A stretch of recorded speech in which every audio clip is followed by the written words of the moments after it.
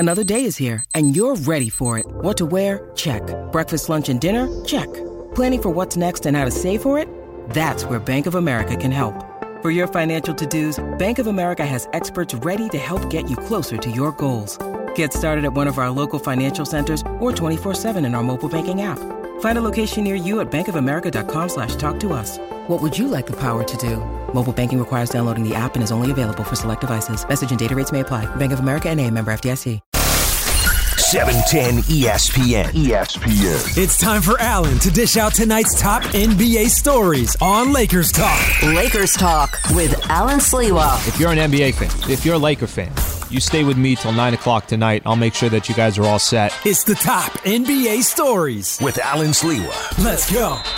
All right, 1 hour in the books, 1 hour to go. I'm not asking for too much here, Funches. I'm just telling Laker fans, NBA fans, we got them with all the top NBA stories. Funch, what's the first one you got there? All right, Al. The NBA is exploring a Field of Dreams style game.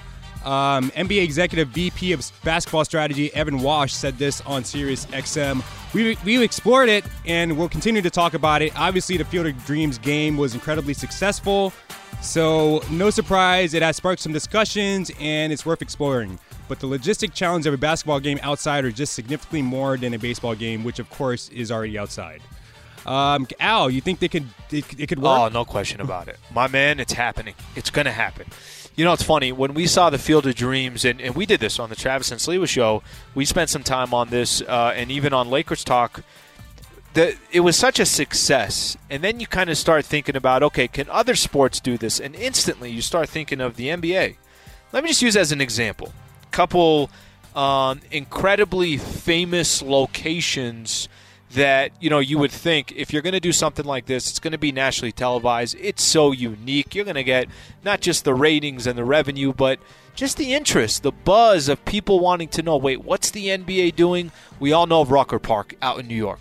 I think I told you this. I was out in New York, I don't know, maybe 10 years ago. I went out there. I went out of my way. I wasn't anywhere near Rucker Park. I wanted to see the damn court. Nobody was playing. I'm with you, man. I'm with you, man. But here's the thing, Funch. Nobody was playing and it was raining. But, you know, that part, we don't have to share that detail. But it's just such an iconic place. They can figure it out. Wasn't this – am I right or wrong on this? Didn't the Players Union – end up, this was recently, the last month or so, putting some money into Rucker Park. They're trying to renovate it, basically. That's what they were doing. Yeah. They were renovating it. And then you and I just took that as, that's it. It's happening. It's happening, yeah. We're having a game there, you know, whether we have any details or not. Okay, another iconic place right here in Southern California, Venice Beach. Ooh, right? Man, nice scenery. Listen, there's only so many people. I don't know if people really know who Michael Funches is, but this guy on a Saturday, go find Funches down in Venice Beach. That's right. Takes his shirt off, finds the biggest and the toughest guy to guard and says, I got him, and he locks him up. But Venice Beach, Rucker Park, two places that are obviously iconic spots. I'm not saying that it wouldn't be complicated. I'm not saying that there wouldn't be challenges. Of course I'm not saying that. What I'm saying, you know, Funches, more than anything else, figure out how to make it happen because I think it would be incredibly successful. The only thing I'm worried about, Al, is just the people. How many people can you have watched a game? I mean, usually we have like maybe 15 to 16,000 at an NBA game, but at Rucker Park or even Venice Beach, you're going to have to dwindle it down to maybe even 1,000. Okay, so let me try to play this out. Usually, you know, Dodger Stadium holds 52 maybe, something like that. Yeah, I think yeah. 52 is a sellout, something along those lines. They had 8,000 in that Field of Dreams baseball game. So think about how significant of a drop-off baseball went to make this happen. If an NBA arena, Lakers, you know, they're holding, I don't even think they hold 20,000. I think it's 19 and some change or close to 20. If you take the same percentage and you kind of have that significant drop-off, let's say it's 3,000 people. Let's say it's 2,000 people. It's okay, Funch. You know, this is such a unique event. Maybe you don't pack them in like you would in a regular game at Staples Center or at Barclays in Brooklyn. It's such a unique thing. You do it for one game, and then you kind of see what you can build off of it. Man, I hate to see what the ticket prices for those games will be, man. They're going to be really expensive. Of course, you know, there'll be supply and demand, and there'll be no supply, so the demand will go through the roof. I think even that baseball game, I know we keep referencing to this, but this is where part of this is being sparked from the Field of Dreams baseball game had so much success between the White Sox and the New York Yankees. I think the tickets will be crazy, but that's just kind of the part of doing business. I'll tell you what, you don't want to spend any money. I don't want to spend any money. We could sit on our couch and enjoy the game, just like a lot of people, I think, did for that Field of Dreams game. I'll be on my couch and I'll be watching it. I don't think I'll be at the game because I don't want to spend thousands of dollars on it. But here's the next one. Chump change. Chump change. Next one out. We saw Chris Bosh. We saw who else was there? Paul Pierce, Ben Wallace, C-Webb going to Hall of Fame last weekend. Right. And now we have the speculation for the next class of the class of 2022 for the Basketball Hall of Fame. I'm going to give you some names, potential names that could be, going into the Hall next year, and I want to get your feelings on it. Okay. All right. Former Boston Celtic, Phoenix Sun, Joe Johnson. Joe Johnson. I'll tell you what, I'm not good with this. Here's the reality. I'm not good with this Hall of Fame stuff. Like, I don't pay close enough attention to what the resume should look like. What did this person accomplish? What did they do? What are their career stats? Joe Johnson, if I said, hey, Joe Johnson's going to the Hall of Fame, would you be surprised or not surprised? I think I'd be surprised. I'd be surprised, he doesn't too. have a chip. He wasn't really, scoring a lot of points. He was a 20-plus score a game, but, he wasn't, just lighting up the league, Okay, so let me explain here. I would be surprised, too. But what I don't know is I don't know if he has the resume of a Hall of Fame career, and I just don't know because I'm only paying attention to, well, did they win a championship? How big were they to their championship run? But just genuinely, if you say Joe Johnson, I say I didn't even know I'd be surprised if he's in the Hall. All right, well, I'm just going to skip on over to, give me another name. David West, Richard Jefferson, and Zach Randolph. What do you think about these three guys, their chances of making the Hall? I would imagine that if it's going to happen, it's going to happen way down the road. When we kind of think of names of players, it took them X amount of years to get into the Hall of Fame, or some that are still waiting to get into the Hall of Fame. David West, Richard Jefferson, and Zach Randolph don't pop out of, Chris Webber, that's kind of an easy one. Chris Bosh was kind of an easy one. Paul Pierce was kind of an easy one. Ben Wallace, very unique, but the dude obviously had his impact and won an NBA championship. Defensive Players of the Years and all kinds of words. And the way he played defense was, as good as it gets. So those I don't hesitate as much. These names you're throwing at me, I think I have more hesitation on. All right, well, we'll make it a little bit more harder. How about Jason Terry? Jason Terry got a championship with Dallas. You win another one or just one? I think he didn't win just one. Just that one in Dallas. Didn't he get also traded to? He was part of the Brooklyn deal. He was in Brooklyn as well, trying to play with all those guys. Yeah, he was with Pierce and Kevin Garnett. Yes, he was the old guys. Yeah, the old Nets. Jason Terry, man, maybe I'll never be a candidate here for getting people into the Hall of Fame. I don't think I'm letting anybody in.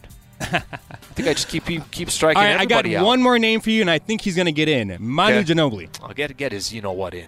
Get Manu Ginobili in. You know what's funny? Out of all the, different players that the Lakers have gone up against, I feel like I'm supposed to not like Manu Ginobili. Okay, not like him. Well, that's what I'm trying to say is the Lakers always battled with the Spurs, right? And I know it's a different type of battle. It's easy not to like Chris Webber, or it's easy not to like Mike Bibby or Rasheed Wallace or Paul Pierce. There's certain players that the Lakers went up against where you're like, yeah, I got no problem not liking this guy or James Harden today or whatever the case is. Manu Ginobili was not only somebody that, to this day, I enjoyed watching play. I got to be honest, his style of basketball is one of my favorite styles that I've ever watched play the game. So, that's what I think of when I think of Hall of Fame. I think of a player like Manu Ginobili. It's not just the 5 championships they won or whatever the case is. This is the style he played. He came off the bench, the way he impacted games. I don't know about you, but Manu was, fantastic to watch. And underrated is probably not the right way to describe him, but I could watch Manu Ginobili play basketball any day of the week. He's probably credited in bringing the Euro step to the NBA. The good old Euro step that a lot of players have been using, especially James Harden. Just out of curiosity, how's your Euro step? You got to see it on the court, man. I think I just travel. I think I take 4 steps. I'm like, no, that's a Euro step. Then, Al, you literally just travel. And one more thing from Manu. Remember he bat down the bat with his hands? I do remember that. That's like the one thing I remember from Manu Ginobili that I think it's just so awesome. There's certain people that you're like, don't even get surprised by it. Like Manu did it. It took the bat over. I don't know where. I don't know who he gave it to, and then was like, okay, let's go. Let's play here. I'm like, Manu, you going to put any hand sanitizer on your hand, anything, or are you just going to go right back on the court? He was ready to go back on the court. Exactly, man. Okay, I got one for you now. Okay. So I don't know if you saw this. Donovan Mitchell, talking about his championship hopes. He was on with had a conversation with the Athletic Sam Amick. So I probably do this too much, and a little bit later in the show, I'm going to play something from C.J. McCollum, and basically just talking about the Lakers reloaded. Donovan Mitchell, I want to read off quote. He said, "We can get it done, and we've got to go out there and continue to work, and I think we need to come back a little bit of fire in us, understanding that there were times last year, I wouldn't say we forgot, we allowed teams to feel comfortable." He says, "This is our time right here." Okay, Funches? I would like to be very respectful here. And let me tell you something, Donovan Mitchell, short list of players that dude is a star. And watching Donovan Mitchell progress in the NBA every single season, seeing how he kind of adds more and more to his game. When I hear a player like Donovan Mitchell, and this isn't just the Utah Jazz and their predicament, their situation, when they say, like, this is our year, like we're right there, I don't know what to tell you, bud, but what am I missing? Because I don't think the Jazz are right there. I don't think the Suns are right there. I don't think the Phoenix Suns, the Dallas Mavericks, some of these other teams, I'm not saying that these teams are not very talented, but help me understand how these teams are going to beat a healthy Los Angeles Lakers team. Am I on my own island on this? No, you're not, man. I'm looking at what they did in the offseason, and I can tell you this. Their biggest offseason additions were Rudy Gay and Hassan Whiteside. And those are not guys that are sort of breaking through the ceiling, and that's you're not going to beat the Lakers with that. Let me say this. I actually like those two signings. I think those are two good signings for them. They obviously brought back Mike Conley. Maybe I'm wrong here. And maybe, what they're keeping in mind is that the Lakers on paper have an incredible amount of talent, but that still has to work on the court. Maybe that's kind of the thought process there. But I just, when I hear quotes like this, I'm trying to understand, and I love the confidence. That's what you want from your, superstar. What is he supposed to say, though? We're not going to win the title this year? No, I think, it's going to be a battle. So many teams are incredibly talented. We know that we also got a great chance of coming out of the Western Conference. Maybe that's more, I don't know. Maybe that's semantics. But when I hear players say certain things like that, you're right. Maybe that's what they're supposed to say. I just don't think it's realistic. Right. I mean, it could be realistic, but it has to do with other injuries and so forth. All right, quickly, C-Webb said that he wanted to trade to the Lakers before he got traded to the Sacramento Kings. He said, "I thought I was going to go there in a trade for Eldon Campbell, Eddie Jones, and Nick Van Exel. I wanted to go there." Now, how different would just the whole NBA universe have been if C-Webb had gone to the Lakers? Okay, am I kind of crazy on this one? By the way, Trevor Lane coming up at 8:30. Am I crazy on this one? Nah, I'm good. C-Webb, by the way, the ceiling could have been a lot higher for the Lakers, but I kind of liked going up against the Sacramento Kings. I liked the Lakers playing, maybe because the Lakers won and there was not a, there was a scare in there, but the Lakers would eventually win. But I liked going up against Vlade and Mike Bibby and Stojakovic and Bobby Portis and Chris Webber. Come on, Sliwa. It would have been C-Webb, Shaq, and Kobe. I mean, you can't stop that. Okay, here'd be my question. Robert Horry was so big. He's taken Horry's spot. And I'm not telling you that Chris Webber is not more talented than Horry. He is, but Robert Horry filled his specific role as good as anybody can. So I get what you're saying, but Robert Horry was also, as clutch as it gets, hitting the shot against the Blazers, hitting big shots against the Sacramento Kings, hitting shots left and right when the Lakers needed it most. I get what you're saying, but I think it is kind of hard okay with how it all turned out. It is kind of hard to imagine C-Webb hitting those three-pointers and those big three-pointers.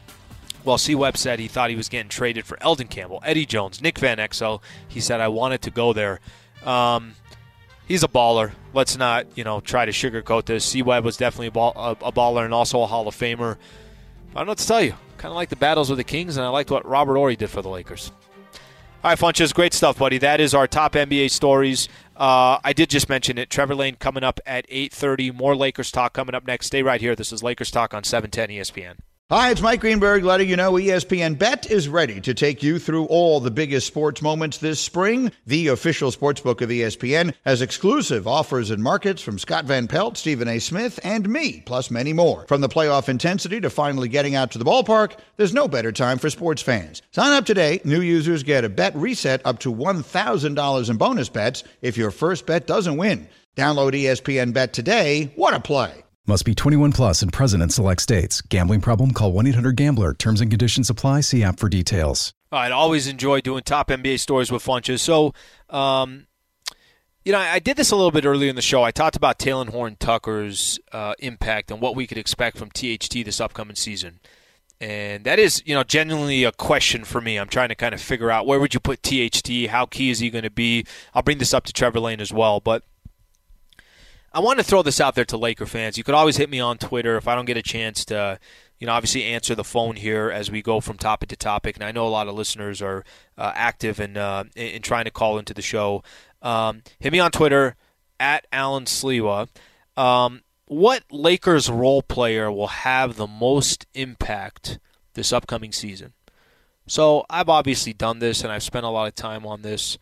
LeBron's impact, Anthony Davis's impact, Russell Westbrook's impact, and I already talked about THT, so I'm going to kind of leave THT out of the mix here. I'm going to leave THT out of the mix just specifically for this exercise because we know he can have great impact. I kind of look at this team, and there are so many new faces on this roster. I look at this team, and I don't know if you want to call it three different tiers, and the tiers I'm referring to really kind of has to do with age. Okay, so let me explain what I'm talking about here. You got the vets, the OGs, Carmelo Anthony, Dwight Howard, Trevor Ariza, Rajon Rondo, DeAndre Jordan.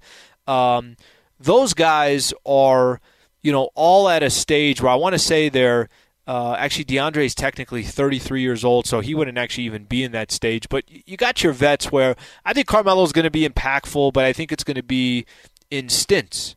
I think Carmelo will be impactful in, one game he might play 15 minutes, and then he might have back-to-backs. He sits out the second of a back-to-back. It's a grueling schedule. It's 82 games.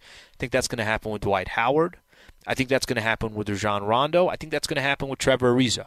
Probably with DeAndre Jordan as well, just because of the Lakers' predicament, having now 2 7-footers like they do with Dwight and DeAndre, and then, of course, Anthony Davis will get his chances to play the 5 as well.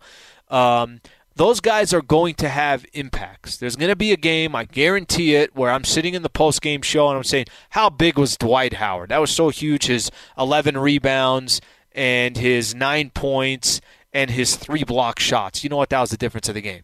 And then I might go a couple post-game shows without talking about him. Same thing for Carmelo. Carmelo's going to have a game where dude hit 6 3-pointers. LeBron was hitting him on the money. Rondo was hitting him on the money. He found a way to – Russell Westbrook was hitting him on the money, and he found a way to contribute for the Lakers. And I probably won't talk about him for a couple of games. So that's kind of the first tier of Laker vets. And, again, I'm going over a Laker role player that will have the most impact for the Lakers. I don't know why this category here – let's look at the secondary category. These are guys that are around 32, 33 years old. Wayne Ellington and Kent Bazemore are the two names that stick out most to me. You still got these young guns, Kendrick Nunn and Malik Monk. THT already said I'm not going to have, he won't be a part of this conversation. Kendrick Nunn and Malik Monk, because I have not seen them play a ton, and they're both young players, and they're on a veteran team, and the Lakers are trying to win an NBA championship, I think they're going to have, impactful games. I'm genuinely not sure how impactful they're going to be on a night-in, night-out basis. Kent Bazemore and Wayne Ellington, I feel like, can get significant playing time for the Lakers. I'm going to narrow it down a little bit further. I'm really excited to see Kent Bazemore this year. We got a chance, this was a number of years back, to see Kent Bazemore with the Lakers, and I remember he had some success with the Lakers, and then he went and got like a $70 million contract with the Atlanta Hawks. And then this past season, he was playing for the Golden State Warriors and took less money to come play for the Lakers. He really wanted to play for the Lakers and kind of have a chance here at a title run, at a championship run. I'm a fan of Kent Bazemore's game. I am. And I don't know how much, Laker fans will talk about Kent Bazemore until the season starts, and then we'll kind of take it from there. But the dude will show up every single night. He'll be kind of a pest on defense. He's one of those guys that is not afraid to dive for a loose ball. He shot 40% from the 3-point line this past season. I think Kent Bazemore is going to have a bigger impact than most people think. And by the way, Kent Bazemore didn't start in the league a year ago. He also has the experience that, when I say the right age, what I'm referring to there, he's 32 years old. Just turned actually 32 July 1st. But he's at the right age where he can still contribute. I like his game. He continues to improve. And he's been in the league long enough, 10-plus years in the NBA, that he's been in the league long enough where he understands certain predicaments, certain situations, big-time games, what to do, not afraid of the moment. So I'm a fan of Kent Bazemore. And I'm going to lob into this one as well, Wayne Ellington. Again, another guy that played for the Lakers, 33 years old. A guy that I feel like in, big-time situations won't be afraid of the moment. There's going to be a battle, by the way. Nobody knows who's going to start for shooting guard for the Lakers. If you just let me give my prediction for the Lakers starting lineup. All right, you got Russ at the 1. At the 2, we don't know yet. I think you're going to have guys competing at that number 2. Maybe Talen Horton-Tucker, Kent Bazemore, and Wayne Ellington are all fighting for that number 2 spot as a starter. Okay. After that, LeBron, Anthony Davis, and we'll see what happens at the center spot. Maybe it's DeAndre, maybe it's Dwight, even though I think Dwight will come off the bench. So maybe it leans more towards DeAndre Jordan. Maybe Anthony Davis ends up starting at the 5 spot for the Lakers. But that shooting guard, Wayne Ellington and Kent Bazemore, I kind of find a little fascinating. Maybe it's Malik Monk, by the way. But I think it's fascinating because I think those two guys can actually contribute for the Lakers. They're not that young to where you don't feel like they have the experience. These guys have 10-plus years in the NBA. And, by the way, Wayne Ellington, a fantastic shooter. Think about the spacing he's going to get on a night-in, night-out basis. Guys like Russell Westbrook and LeBron James looking for him. People doubling down on Anthony Davis, kick it back out to him. Rondo getting opportunities to dish. So, for me, the Lakers role player that will have the most impact, Kent Bazemore and Wayne Ellington are the two names I think most Laker fans aren't talking about, and I'm looking forward to see what they can contribute. Maybe I'll be wrong. I mean, a season ago I was talking about Wesley Matthews, how I thought he was going to have a significant season for the Lakers, and that obviously never ended up panning out. Okay, Trevor Lane, a senior writer for Lakers Nation, does a fantastic job covering the team. I always appreciate having him on the show. He's coming up next. Stay right here. This is Lakers Talk on 710 ESPN. This podcast is proud to be supported by Jets Pizza, the #1 pick in Detroit-style pizza. Why? It's simple. Jets is better. With the thickest, crispiest, cheesiest Detroit-style pizza in the country, there's no competition. Right now, get $5 off any 8-corner pizza with code 8SAVE. That's the number 8, S-A-V-E. Go to jetspizza.com to learn more and find a location near you. Again, try Jet's signature 8-corner pizza and get $5 off with code 8SAVE. That's the number 8, S-A-V-E. Jet's Pizza. Better because it has to be. 10 seconds on the clock. How many things can you name that are always growing? Your relationships, your skills, your customer base. How about businesses on Shopify? Shopify is the global commerce platform that helps you sell at every stage of your business. From the launch your online shop stage, to the first real-life store stage, all the way to the did we just hit a million orders stage, Shopify's there to help you grow. Sign up for a $1 per month trial period at shopify.com/network, all lowercase. Go to shopify.com/network now to grow your business, no matter what stage you're in. Shopify.com/network. All right, welcome back to Lakers Talk. A great friend that always is nice enough to free up some time to join the show. Trevor Lane, senior writer for Lakers Nation, taking the time. Trevor, look, there's a lot going on. I don't know how you can focus on Lakers right now with all this NFL stuff and college football, but I need your undivided attention. If you give me 10, 12 minutes, that's all I need, Trev. I think we can do that, and we'll make that work. Yeah, the NFL season kicked off, so we're all excited about that. We're also only a few weeks away from NBA training camp, so a lot to be excited about right now. Okay, so I'm gonna get your opinion on this. I've spent some time on the show talking about my expectations for Talen Horton-Tucker, And, that I'm excited to see him play, but I think it need to be a little bit realistic that this is a 20-year-old playing with a ton of veterans and the team's trying to win a championship. Where are you with Talen Horn-Tucker? Do you think he's going to have a significant impact this season, or do you think, hey, you know what, you're not sure. You got to kind of let things play out and see how this 20-year-old takes this type of year? I mean, I think there has to be, that understanding that he's 20, he doesn't even turn 21 until November. He's still extremely young. He's got, plenty of room to grow here in the NBA. But at the same time, they paid him as though he's going to play a lot, and they paid him as though they're going to expect him to make an impact. So I do think the Lakers believe in his talent, believe in his upside. I think that he can be a presence out there for them. Now, whether that means he's coming off the bench for 20 minutes, 10 minutes, 30 minutes. We don't know exactly what that's going to look like just yet. But even on a veteran team, you do need young legs, and I think his skill set will be a nice fit in terms of putting pressure on the rim, especially when Russell Westbrook is off the floor. I could see a nice combo there with the two of them. So I think they're going to ask THT to do a decent amount this season because, again, that's what the dollar amount says. Most important thing you want to see from THT as far as improvement in his game this upcoming season?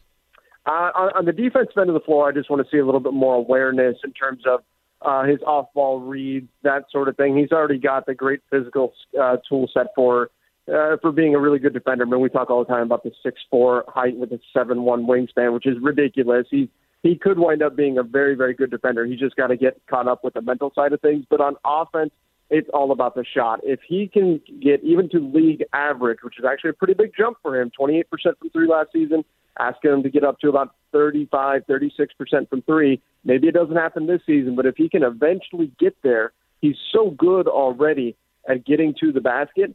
If defenses have to honor him behind the arc and actually close out on him, that's just going to open up his entire offensive game. So on defense, I'm looking for that just off-ball awareness to improve a little bit. And on offense, it's all about that jump shot. If that starts to fall, we could see THT take a really big leap this season.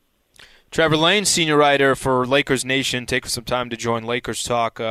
Trev, okay, let's put THT to the side. Let's put the superstars to the side, Westbrook, AD, and LeBron James. Put all those guys to the side for a second.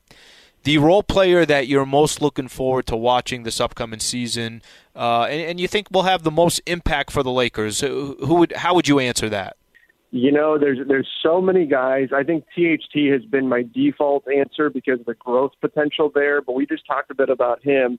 Other than him, I think the guy that I'm really looking forward to seeing is Carmelo Anthony, and maybe it's me walking down narrative street a little bit too much here, but the Lakers and Carmelo Anthony have been circling each other for almost a decade now. Yeah, you're right. The Lakers were pursuing him, and then he was looking to get back into the NBA, and the Lakers might have been an option, and finally it's happened. Finally, the stars have aligned, and he's in purple and gold, and I just can't wait to see what that looks like, what kind of an impact he can have, even if it's limited minutes.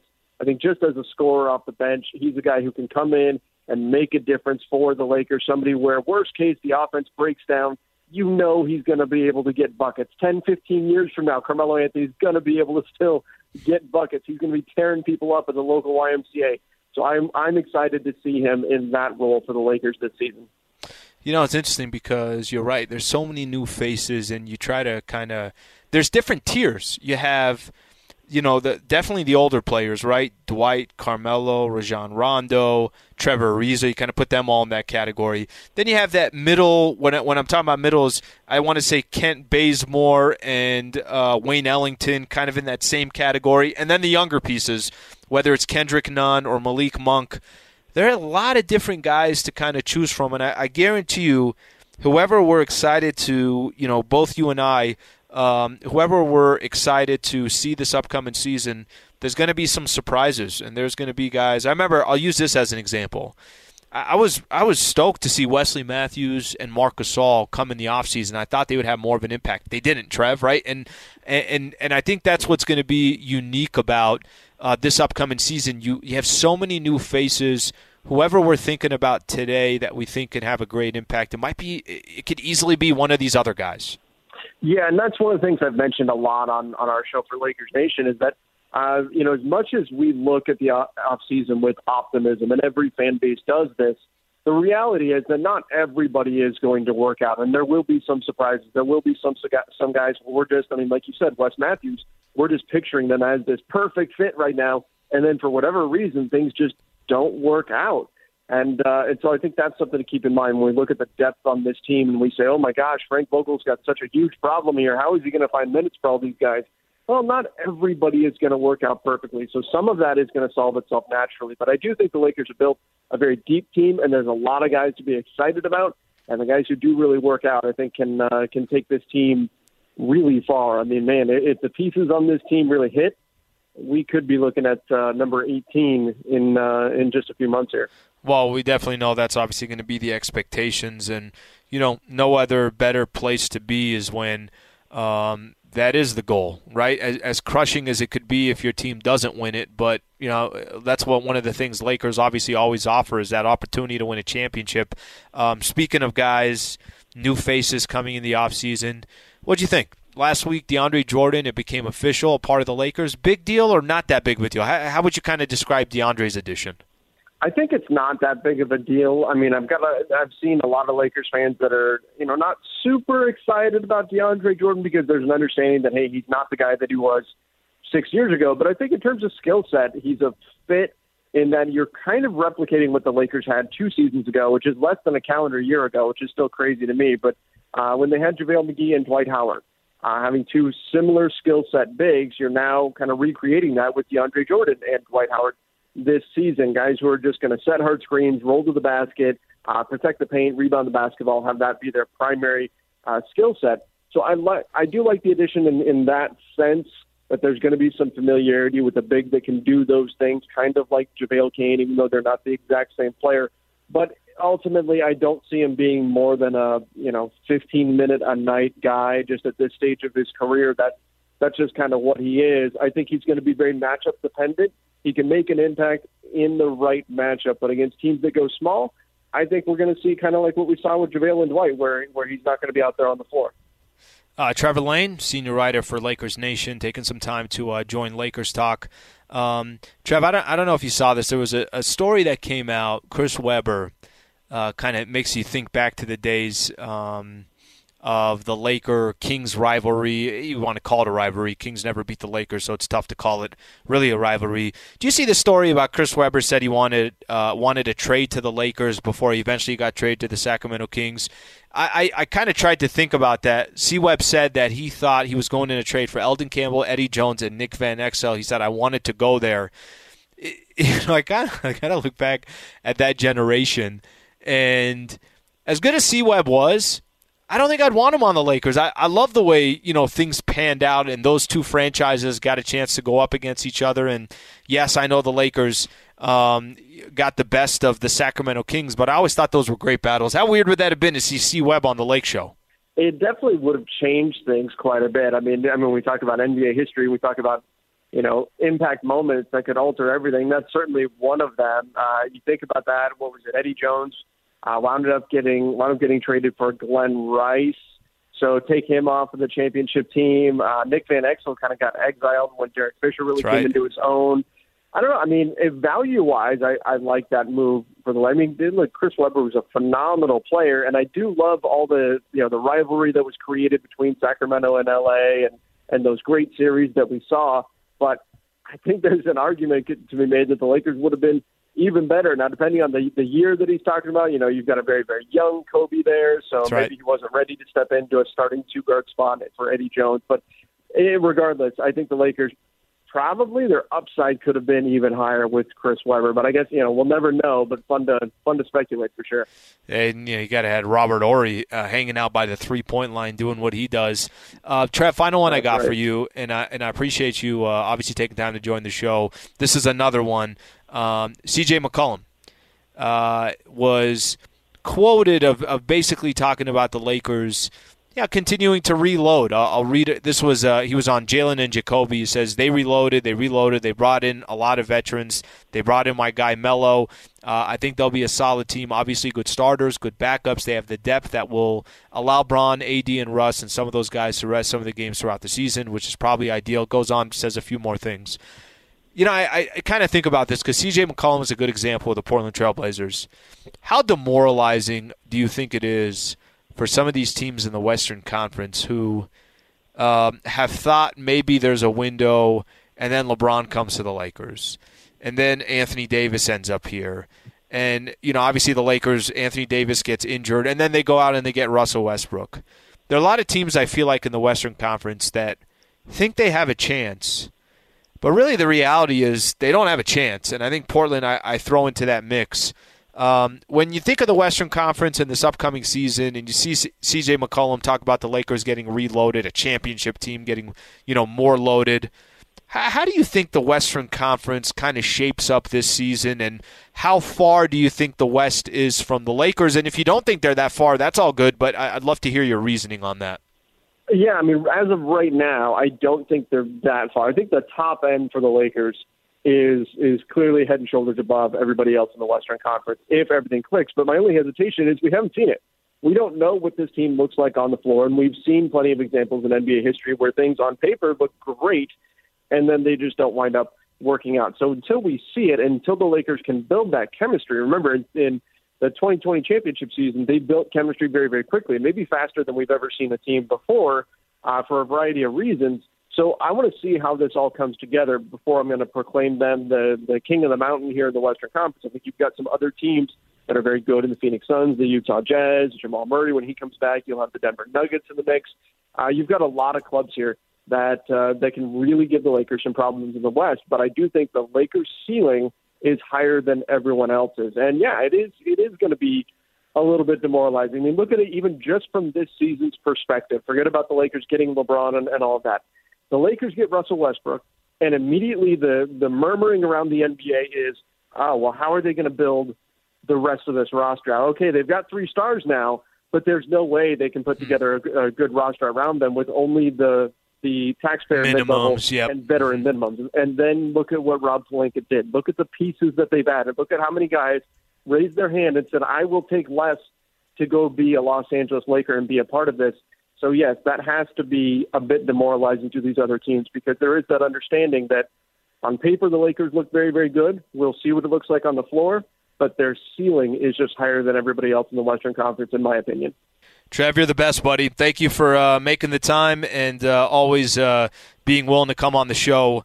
Trevor Lane, senior writer for Lakers Nation, does fantastic work all over Lakers Nation. Trev, appreciate the time, bud. Hey, no problem, Alan. Thank you so much for having me. All right, that's Trevor Lane right there. I actually want to play. When we come back, I'm going to play this clip from C.J. McCollum with Jalen Jacoby because, when I say it's demoralizing, I'm actually going to take it a step further because – as Trev kind of indicates there that he thinks the West there's going to be a ton of teams battling. I disagree. I really do, and I get what he's saying. He's saying that it's one thing on paper, but these guys actually have to click. Let's do that when we come back. Stay right here. This is Lakers Talk on 710 ESPN. Now, let's talk about the play of the week. The pressure to follow up Hypnotic and Cognac, weighing heavy on the team. Hypnotic was in the cup, blue, and ready for the play. And boom! Añejo Tequila came in with a smooth assist to Hypnotic's tropical fruit finish. Shaken, strained, poured. It was green and good! The playmaking splash shifted the tempo. Another great cocktail from the Hypnotic team. Every season is Hypnotic and Tequila season. Hypnotic Liqueur, Bardstown, Kentucky, 17% alcohol by volume. Hypnotic reminds you to think wisely, drink wisely. All right, welcome back to Lakers. How does this show go so fast? I don't understand. I feel like I just got started, and now already in the final segment here. Thank you to Mike Bresnahan, who was on at the 7 o'clock hour. Thank you to Trevor Lane, who joined me here in that last segment. By the way, as I always try to remind our Laker fans, if you miss any part of the show, full 2 hours, ESPN app, or on iTunes, just search Lakers Talk with Alan Sliwa. The show does fantastic on the podcast, so I always appreciate people who can't catch the show live going out of their way to catch the show afterwards. Okay, so you heard me just talking to Trevor Lane about this. C.J. McCollum was on with Jalen and Jacoby. Let me play this piece of sound first. C.J. McCollum talking about the Lakers reloading, and I want to react to it. Take a listen. They reloaded, man. They reloaded. They brought in a lot of veterans. They brought in my guy Melo. I think they'll be a solid team, but obviously a good starters, good backups. They have depth. They'll be able to allow Brown and AD and Russ and some of those guys to rest, some games throughout the season, which is probably ideal. But it's going to be competitive. I got nothing but respect for the rest of the league, especially the Lakers. It's going to be competitive, and I'm looking forward to seeing, how everyone has improved this upcoming season. All right, that's CJ McCollum right there. Two things stick out from that clip. Okay, the first thing to me is how demoralizing does it have to be if you're in the Western Conference right now? Let me use Portland as an example. The Portland Trailblazers just don't have enough, period. I don't care how good Damian Lillard is. CJ McCollum is a really, really nice player as well. But here's the reality. The reality is they don't have enough. And that's pretty much the Western Conference, in my opinion, going into this season. Now, people might be there and say, Alan, you're way too bold about the Lakers. You're thinking that Russell Westbrook and LeBron James and Anthony Davis, that it's a guarantee to work, and that all these role players are going to fit in perfect, and that everything's just going to be all peachy. I'm not saying that. But I'll tell you what I'll take my chances on. The Lakers already won a championship with LeBron and Anthony Davis. That's already happened, so we've already seen that. So there's no surprises there when they went out and they beat Portland, they beat Houston, they beat, obviously teams in the Western Conference to get to the Denver Nuggets to get to the finals and then take care of the Miami Heat. Okay, but you know what? The NBA has changed. But I'll tell you what hasn't changed. Most of these teams in the Western Conference still kind of have the same assets, right? I mean, Portland, nothing significant has changed with that team. Denver, who health is going to be a big part of it. I'm actually a big fan of the Denver Nuggets. I think last season, if Jamal Murray was healthy, they'd have had a much longer run. But let me just kind of ask Laker fans this question. Do the Utah Jazz really scare you? Do the Phoenix Suns really scare you? When I say it's got to be demoralizing for the Western Conference, what I'm referring to is this. The Lakers reloaded? Wait a minute. What do you mean the Lakers reload? It's these other teams that need to reload, not the Lakers. Even if you're not that crazy about the addition of Russell Westbrook, the Lakers on one freaking roster have LeBron, Anthony Davis, and Russell Westbrook. And just compare that to the rest of the Western Conference. That's what I mean by it's demoralizing. If you're the Dallas Mavericks and you're Luka, you're still waiting. Who the hell is going to be? I need a third player to play with. Unfortunately for the Clippers, they're in a different predicament situation because their best player in Kawhi Leonard, we don't know how long he's going to be out for, but you got to imagine a kind of a stretched amount of time of the season. We'll see what happens there. And then I went down the list with the Utah Jazz, and that is demoralizing. It should be demoralizing in the Western Conference. One other thing that I want to hit on from what CJ McCollum said. So this is, in my opinion, another important aspect to it.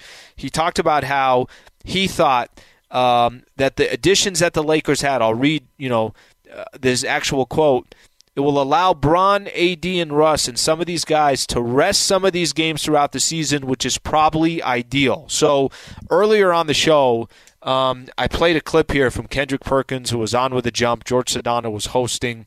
And Kendrick Perkins said, you know what? I don't care what Vegas says. Vegas has the Lakers at, I think, 51.5 games is what they're predicted to win this year. He's like, they might get damn near close to 70. I think CJ McCollum hit it perfect. You got so much talent. You got so much vets. It actually allows you to really strategize in the regular season because ultimately, at the end of the day, it's not about just making the playoffs. It's not about just getting to the second round. It's not about getting to the Western Conference Finals. It's not about getting to the NBA Finals. It's about winning it all. And you have the luxury of pacing yourself and not as worried about the home court advantage or not as worried about the regular season. That's not to say that every game in the regular season is not going to be important. That's not to say that every game in the regular season isn't going to count. That's not what I'm referring to. But the Lakers can play it a little bit differently. I don't think the Utah Jazz have the luxury of the Lakers of saying, you know what, if we want to be a little more strategic with Donovan Mitchell this upcoming season, we're going to do it. No, they don't have that luxury. The Phoenix Suns don't have that luxury with Devin Booker. They got to win every single game because home court might be the difference of them getting to the Western Conference or not getting to the Western Conference. Same with the Denver Nuggets, same with Dallas, kind of go down the list. But C.J. McCollum, which I think is very wise, which is why earlier I was saying I don't know what Kendrick Perkins is talking about when he says the Lakers might get damn near close 70. It's not important to the Lakers. So those are the 2 points I take from C.J. McCollum, and that's an easy guy to like in the league, and he's got such a great game, and everything he kind of brings to the table you're a fan of. But I think it's also realistic when I say it's got to be demoralizing for the Western Conference that here are the Lakers who, if it wasn't for health, probably would have got back to the NBA Finals and then again reloaded. I thought Trevor Lane had a great point. It wasn't just getting Russell Westbrook. Remember, when they got Russell Westbrook, it was like, how the hell are you going to fill up the rest of this roster? They still got a lot of guys on the cheap, vets that wouldn't go sign somewhere else that came and signed to the Lakers. And it was actually kind of a two-horse race between the Lakers and the Nets of which of these guys Lakers were going to get, whether in the buyout market or for the veterans minimum or anything along those lines. So DeAndre Jordan is a Los Angeles Laker. We know that. DeAndre is, now that he's officially a Laker, signed again. This is another good example. Another player signed a 1 year, $2.6 million deal with the Lakers. Big deal, not that big of a deal. I'll say this. He's only 33. I think we just kind of have assumed that DeAndre Jordan is a lot older than he really is. He's not that old, only 33 years old. I don't think it's that big of a deal. I don't think DeAndre Jordan is going to be the difference of winning a championship or not winning a championship. But I think it's another piece that the Lakers add to go with this incredible depth that they have. And, most Laker fans would agree with this. I don't think there's any surprise on this one. It's a very similar blueprint that the Lakers had when they won the championship a year ago, which is still kind of crazy to think the Lakers won a championship a year ago and then somebody else was crowned in July, the Milwaukee Bucks. But that's obviously just the window that we've played in. So, listen, overall, with DeAndre Jordan, you'd rather have him than not have him, and especially because Marc Gasol, it looks like, is retiring, and obviously the Lakers traded him to the Memphis Grizzlies. But I don't think this is going to be, one of those predicaments or situations where it will be the difference of a championship. I think just adds incredible depth, and it looks very similar to the JaVale McGee, Dwight Howard days. Now it's going to be DeAndre Jordan and Dwight Howard that play that center spot for the Lakers. Hell, DeAndre may even start and play the first 7 minutes of the first quarter, and then it just depends how much minutes he plays after that. That's not out of the ordinary because we've seen that happen with the JaVale McGee days. Maybe it's a similar blueprint. Maybe it's a similar game plan of what the Lakers will do this upcoming season. And DeAndre, his presence, will this kind of take away from AD playing more of the five? I don't think so. I think, I've talked about this a number of different times. For the Lakers, ultimately, I think it comes down to this. It comes down to when the Lakers need AD to play the five, he'll play the five. And when it's not that important, then he won't play the five. But DeAndre, obviously, that will be his addition. The Marc Gasol piece to this, I thought it was interesting. Marc Gasol, I want to read off something from Bill Orm, who covers the Lakers for The Athletic. He said, Marc's floor spacing, or the spacing from a big perspective, Lakers could use in lineups with Russell Westbrook. As the team source said about Gasol, he really could help us. More from Bill Orm. He says, this can only be a consequence of the Andre Drummond signing, promising him Gasol's starting job and demoting Gasol to third string created a rift that could not be resolved. Listen, I'm not going to know the details of what happened behind the scenes with Marc Gasol and the Lakers. I did think when the Lakers originally signed him this past offseason, I thought it was a nice addition. I really did. I thought he'd be a nice piece for the Lakers. If you said, you want to pick between Marc Gasol and Dwight Howard, I'd have picked Dwight Howard. But if you asked me to pick between Marc Gasol and DeAndre Jordan, I like that Marc Gasol brought something different. I like that Gasol, like Bill Orm mentions here, and all Laker fans understand this, he could spread the floor. He can space the floor, let's put it that way, because he's a player that can shoot from the outside. But ultimately for the Lakers, if Gasol and whatever happened with the Lakers, if it was Gasol feeling like at last year's trade deadline to bring in Andre Drummond and then technically demote him to third string center, if that was the difference of Gasol playing another year with the Lakers or not, got to be honest with you, it's in the Lakers' best interest and the front office best interest to obviously look out as best as they can in winning an NBA championship. And if they're going to hurt some feelings along the way, I guess that's just part of the business. I mean, nothing you could, do about it. I don't even spend a second thinking about it.